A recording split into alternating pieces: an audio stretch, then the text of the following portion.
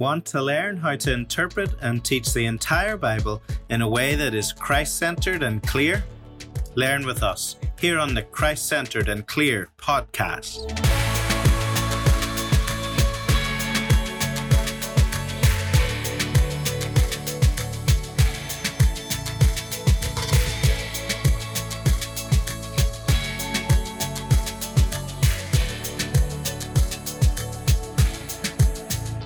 Welcome to the Christ-Centered and Clear podcast. My name is Jon Akin, the host of the podcast with my brother John. We also have with us today, again, Peyton Hill and Jeff Hay, and we have taken almost a year break in between the last podcast and this one. Samson is just that difficult, so we've had to we've had a lot going on. We've been kind of refocusing what the direction of Christ-Centered and Clear will be. We'll talk more about that in future podcasts. But just for now, suffice it to say, Christ-Centered and Clear is going to be mainly focused on three things.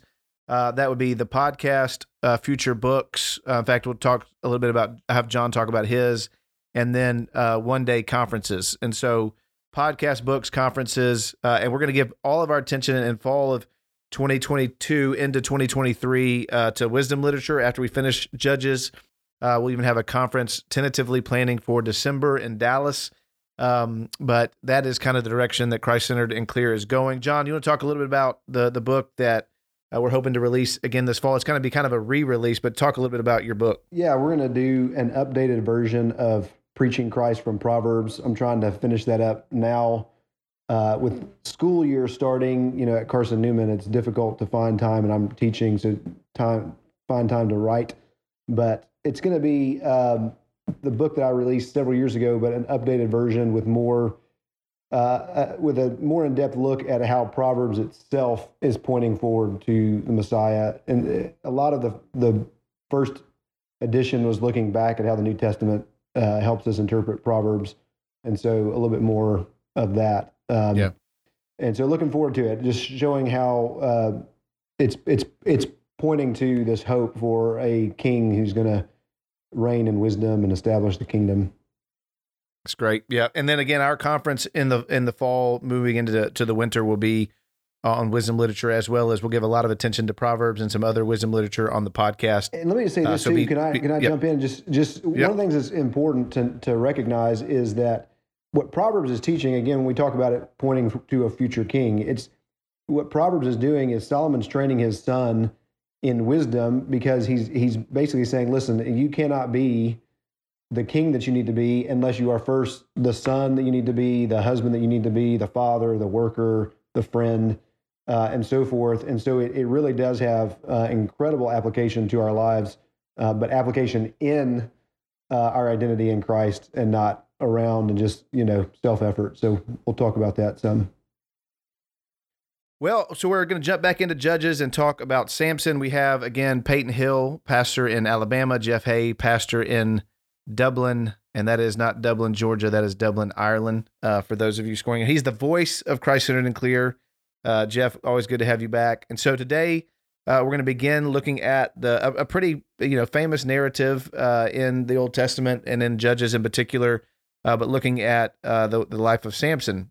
Typically with this podcast, we kind of look at summary and explanation, any textual issues that arise. Then obviously we talk about the Christ-centered connection, and then the clear part of Christ-centered and Clear is how do you apply this to our lives? We don't just want to see Christ in the Scriptures, we do, but we want to see Christ in the Scriptures in a way in which we can make that clear for why the Lord has inspired the writers of the Old Testament to write in this way, and even the New Testament, so that we can apply both the person and work of Christ to our lives. So let's jump in. John, you're going to start off with summary, and then Peyton and Jeff can clean up whatever you don't do or whatever you mess up. So give us a summary about the life of Samson.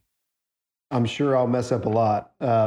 So basically what you have happening is these cycles, right, where the people of Israel fall into idolatry, and then they're given over to a foreign power, and they're under oppression. They cry out to God. He raises up a judge. The judge rescues them. They follow him and the Lord as long as that judge is alive.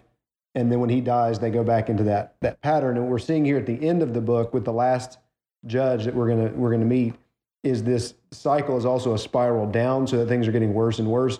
And you see deviations from the cycle, and that's also a key for interpreting what's happening here. And so what happens in chapter 13 is that the Israelites again do evil in the sight of the Lord, and so they're given into the hands of the Philistines for 40 years. Okay, so again, this hearkening back to the wilderness wandering.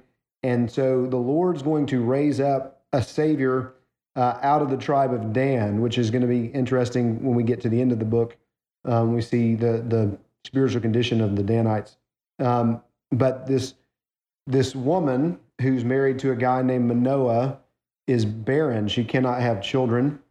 And so again, when you see that, a woman who can't have children, oftentimes in the scriptures that's a marker that something significant and miraculous is about to happen. And so an angel appears to the woman and tells her that she is going to have a child, and that he is to be a Nazirite, or to take a Nazirite vow from the womb, which means can't drink alcohol, can't eat anything unclean, not to cut his hair, and not also Nazirites are not supposed to come into contact with dead things, and the angel says that he's going to begin to save Israel from the hand of the Philistines. And then there's all kinds of things that happen in chapter 13 where the Lord confirms this and appears to them again. But then she conceives and bears Samson, and Samson grows and is blessed by the Lord, and the Spirit of the Lord begins to come upon him and work on him. And then in chapter 14, we see that Samson, as a young man, is beginning to spend time in Philistine territory. Now, we'll probably get into this when we talk about interpretation. There are scholars who see Samson as all bad, and then there are some scholars, in a rare exception, who sees Samson as all good, and that everything he was doing was motivated by trying to take down the Philistines. I would take a mediating position. I'm interested to hear what Jeff and Peyton say, but I know Jeff is going to say that he's awful, but just we'll look forward to that. Yes, we shall see. But what's interesting in chapter 14 is that he sees a Philistine girl and he begins to like her, and he tells his parents to go get her as his wife. And his parents try to object at first. Can't you marry a nice Israelite girl? And it's really, I think, instructive to Jeff's point. The response that Samson has is, get her for me because she is right in my eyes. And the sin of Israel throughout the book of Judges is described as doing what is right in their own eyes. There's no king in Israel. Every man did what was right in his own eyes, and not doing right in the eyes of the Lord. And so now we see Samson is looking like the people that he's supposed to save. And so he's operating in that kind of a way. And so his father and mother eventually relent. Then we're given this episode where the Spirit of the Lord rushes upon him when he's attacked by a lion, a roaring lion, and he tears it apart the way a person would tear up a young goat, which is an interesting phrase also, because I don't know what tearing up a young goat, I don't know if that was a normal behavior, but apparently it was. And so he treated the lion in that same way. It was normal enough that they knew what he was talking about. Apparently, yeah. And so maybe that was like a ritual you went through to get like enter into manhood. I don't know. Might need to return to that. We got some soft. We got a soft generation here, but what ends up happening is he goes into this this vineyard where he had killed the lion a number of days after. And the lion's carcass is there, and there's a swarm of bees that has made honey, created a honeycomb and honey there in the corpse. He scrapes it out and eats it, which is a little indicator he's violating his Nazirite vow. He's come into contact with dead things, and so we just see a little glimpse of that here. And then he has the wedding feast with this woman, and the the people, the Philistine people, excuse me, brought out these 30 companions to be with him. Samson tries to play this game where he's going to have this riddle that he puts during the days of feasting, and they have to figure it out. And if they can figure it out, he's going to give them 30 linen garments and 30 changes of clothes. That if they can't figure it out, then they're going to give those things to him. And so he puts the riddle, and we see again this pattern where his wife begins to nag him to the point where he gives the answer. And when she gives the answer to the guys, and they beat Samson in this challenge, it angers him, and the Spirit of the Lord rushes upon him, and he goes down to Ashkelon, and he strikes down 30 men of the town and takes their spoil, takes their garments, and then gives those away to the guys who had won the challenge. And Samson's wife was given to one of his companions, the guy who'd been his best man. Okay. So then in chapter 15, he goes back to try to find his wife, and her father says, "You can't come in. And I thought you had given up on her, so I gave her to your companion." This ticks Samson off again, and so he kind of gets his vengeance by he catches 30 foxes and takes torches and puts them in ties them in their tails, in a pair of tails, and then sets fire to the torches and lets the fox go in the standing grain, and it burns down the Philistines' farm field. And when they find out who did it, the Philistines, who are, again, a ruthless and awful bunch, they take his ex-wife and her father, and they burn them with fire. And then the Philistines come, which is another interesting episode, and convince the people of Judah to betray Samson and to hand him over. They do that. They betray Samson. They bind him. They hand him over to the Gentiles. And then again, the Spirit of the Lord rushes upon him. He tears off the ropes, takes a donkey's jawbone, and kills 1,000 men. And then he begins to taunt them. He has this poem that he does. It's kind of like some people call it like a rap battle that he's doing. And then another interesting thing that makes us see that the Lord is still operating and working in Samson's life. He becomes thirsty and to the point where he almost faints, and he feels like he's about to die, and the Philistines are going to overtake him. And then God opens up water from a rock that comes out, and he drinks it, and his spirit is revived. And then the text tells us that he judges Israel for 20 years. And then in chapter 16, he puts himself in harm's way by visiting a prostitute in Gaza.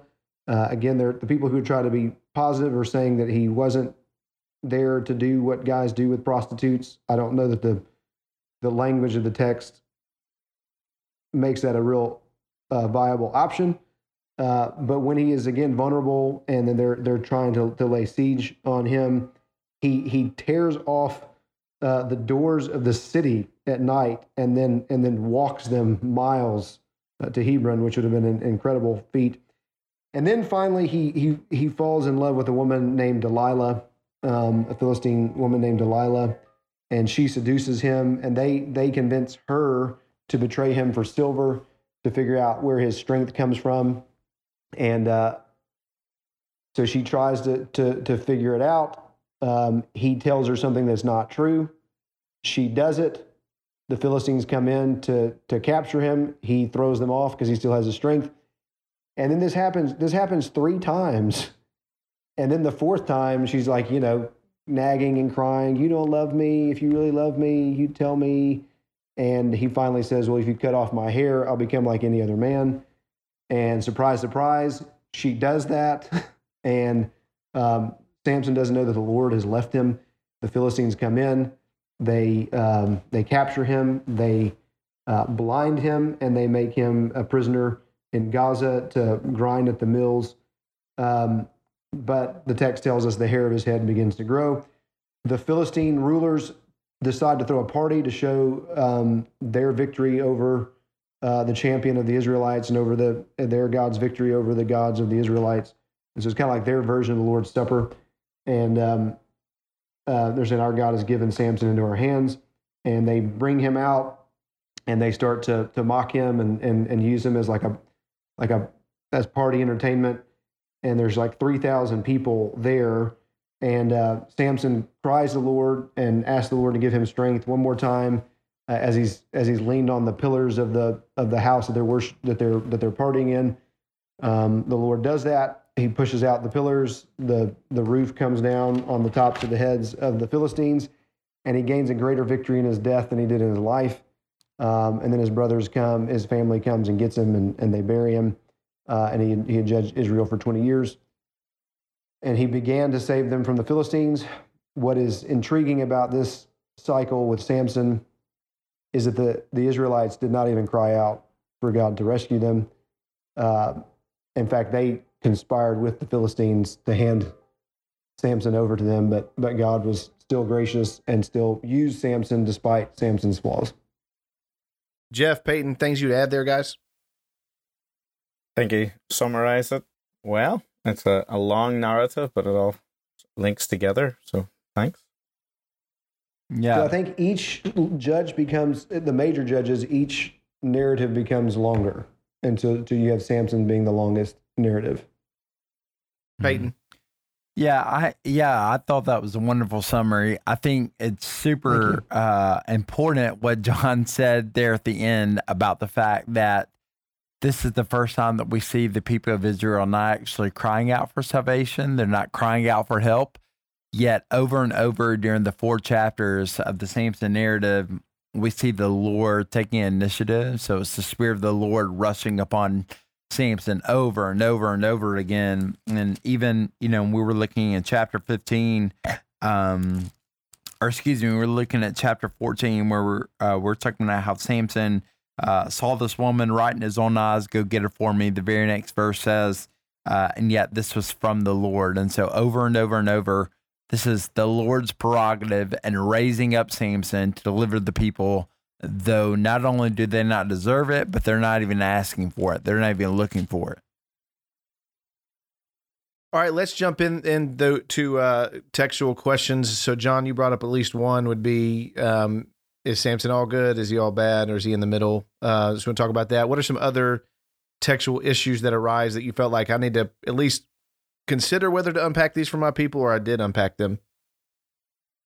Yeah, so I think when you're preaching through Samson, this may be the easiest place in the scripture to bring up the continuity and the differences between the Spirit's operation in the Old and New Testaments. And so we see the Spirit coming on Samson, leaving, departing Samson, coming back on Samson. How do you deal with that? I find people ask that question all the time. And so I think it's just something to bring up. So I heard it. So a friend of mine, Alan Brumback, who's the new pastor, just celebrated a year at First Baptist Naples, was talking about the operation of the Spirit in the Old Testament. The illustration he used, I thought, was really clever and helpful. He said the Spirit in the Old Testament is kind of like when you're playing Super Mario and you get the star and you're like invincible for like 20 seconds and then it's over and then hopefully you'll get another star down the line. And that is kind of the way the Spirit's indwelling and operation. And even just indwelling may not even be the right word, right? The Spirit of the Lord, it says about Samson began to stir him, or it rushed upon him. And so that idea of the star and being equipped for a very specific task and a time conditioned, time-focused task is different from our experience as New Testament believers who have the permanent indwelling of the Spirit. And so I think that is a good point and something that would be helpful probably to bring out in a sermon. If you're wanting to look at Jim Hamilton's book on the Holy Spirit in the little Knack theology series, I'll try to remember it by the end of the podcast. He deals with the difference between the Spirit being with people in the Old Testament and the Spirit being in people in the New Testament. And so if you want to look at that kind of progressive revelation. Jim Hamilton's book's a good one. Jeff, any textual issues that you want to highlight? I mean, I think some of the difficulties that they've mentioned there, and I'm sure we'll get on to, was Samson good or bad? We'll also have to address just some of the serious consequences and killings that have happened that people will have questions with as well. Even to the point, actually, some people might be more troubled about how foxes were treated even than humans. But that could happen. And yet, yeah, so a lot of the text, though, I think the narrative will speak for itself. Significance of the Nazirite vow? I mean, so then you go ahead, Jeff. Well, comes up in chapter 13. That's why it will be needed to be highlighted throughout, because the Nazirite vow, don't drink from the vine, whether it's alcoholic or even non-alcoholic, avoid contact with dead body, don't cut the hair. All those Nazirite vows detailed in number 6 is going to come up later on in the narrative, so it has to be reminded just that he's set apart. And unlike the Nazirite vow for folks, it was maybe for a period of time. He's from birth really till the end. Mm-hmm. So, yeah. John, what were you going to say? No, I was just going to say, number 6 gives that. And as Jeff said, it's not always a for life type thing, but it obviously is it's set up as a foreshadowing of what's going to happen in the narrative. And it also, again, just to set up that he is specially set apart for this specific function that the Lord's raising him up for. He's to my recollection, again, it's been a year since we talked about this at length, but this is the only judge that we're told, like from birth, was birthed with the specific mission that he is going to be a judge, and that he is being raised up to save. And so that's unique here. And so that kind of helps set that up. Yeah, I think too, going back to the question of, is he all good? Is he all bad? I think the answer is a lot more complicated than that. But I think the fact that from the very beginning of the narrative in chapter 13, Samson is being mentioned as this man who from birth is being set apart for a specific mission, under a specific vow. I think we're meant to pay attention throughout the next several chapters of looking at how he doesn't live up to that, right? Like he doesn't live up to the purity of the vow. He doesn't live up to the standard of the vow. And yet he was set apart from birth. And at the end of his life, he gives his life doing exactly what he was born to do. And so I think it's really supposed to create this narrative tension, right? Of, there's complexity to Samson. And so I think the vow is super important for us to begin to look through that lens, reading the whole narrative, seeing how he goes away from it, but then also seeing how ultimately he ends his life doing what he was set apart to do from birth.